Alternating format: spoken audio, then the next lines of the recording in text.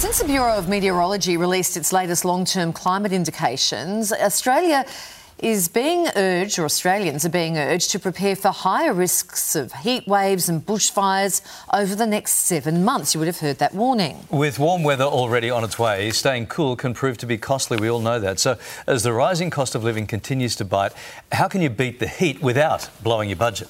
For more, we're joined by 7 News finance editor Gemma Acton. Hi, Gemma. Hello. Electricity prices, real killer. Well, in winter, it's because you're heating your house. Summer, because you're trying to cool it. What can families do for electricity? Actually, Carly, that's two sides of the same coin. Funny that you say that, because it's all about keeping whatever you want in. Heat in winter and the coolness in the summer.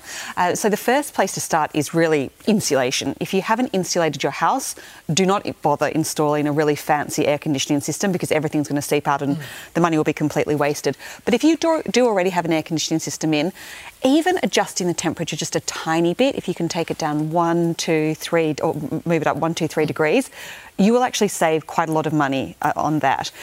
The thing to remember, it doesn't need to be all about electric ways to cool your house.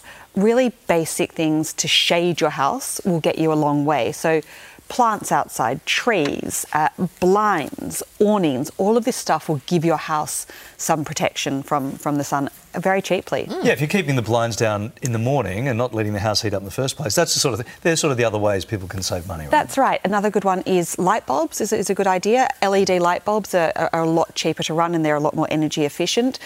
Also, I don't know if you know about window tinting, where you can tint your windows. That reflects a lot of the heat that's coming in, but still allows the light through. So back in the day, it was very dark tinting, so it was a bit miserable to live in. Now you can get almost completely clear tinting that protects your house as well. Double glazing is another good idea. Also think about keeping yourself cool. So are you wearing natural fibres, cottons and linens, rather than wearing synthetics, which will make you a lot hotter and stickier? Are you sleeping in cotton sheets as well? That's going to help. Are you having a baking hot shower in the middle of summer, or will you take a cooler one, because that will actually lower your overall body temperature? So there's lots of little things you can do to bring it down.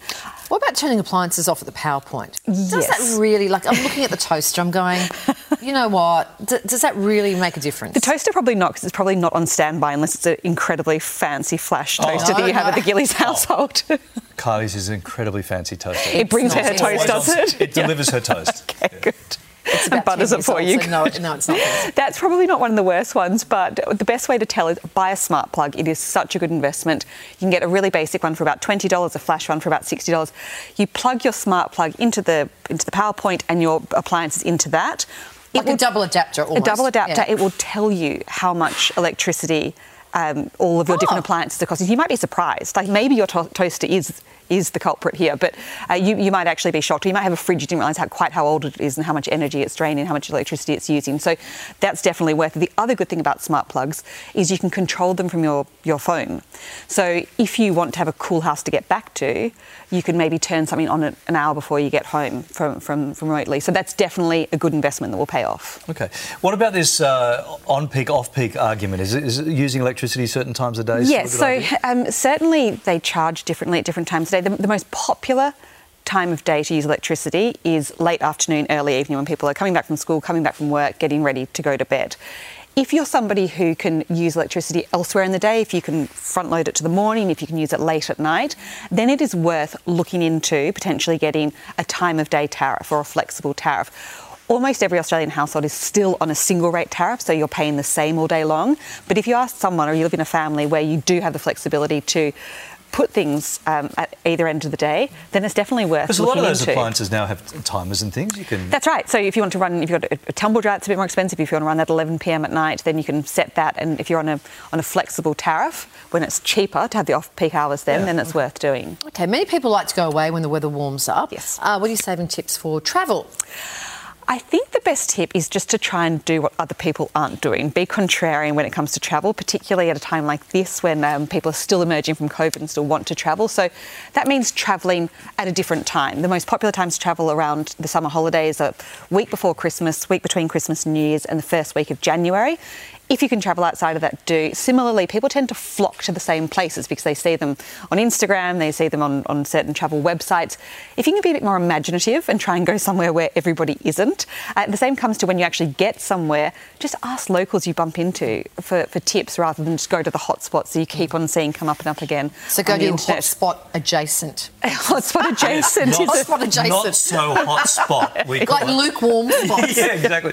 Now, 10 weeks to go till Christmas, can you believe it? Yes. Don't say that. That's inflammatory. I was having a private conversation with our finance editor. That's just inflammatory, isn't it? Gemma has to have a baby between now I've got and a lot to worry about between now and Christmas, don't worry. So much to worry about. Well, don't you worry, because Kylie's going to turn her industrial strength toaster off and save the world. Christmas just around the corner. Yes. Wow. Shopping, the presents, the big lunches, the family get-togethers. The birthing. A very expensive. A very expensive time. What's your advice to struggling families now to get around this? This is such a boring thing to say, but please make a budget. There's no worse feeling than going into the new year saddled with debt, and it can easily get out of hand because it feels so good to give people great presents. Secondly, sales are starting earlier and earlier. The end-of-year financial sales, which usually happen at the end of June, all happened in May this year. So be on the lookout from now. Undoubtedly, there'll be places already on sale. A lot of retailers are going to have a tough time, unfortunately, because consumers are pulling back their spending. So haggle. Ask for price matching, negotiate, just see. I mean, the worst I can say is no, but it's always worth a shot. And don't forget about all of the rewards, benefits, vouchers you might have stored up from your credit card, from your insurance, from last Christmas. Voucher you got for last Christmas. Things sitting in the bottom of a drawer somewhere. It's worth having a look at all of those as well. Great advice as always, Gemma. Thank you so much. Thank you. Talk to you soon.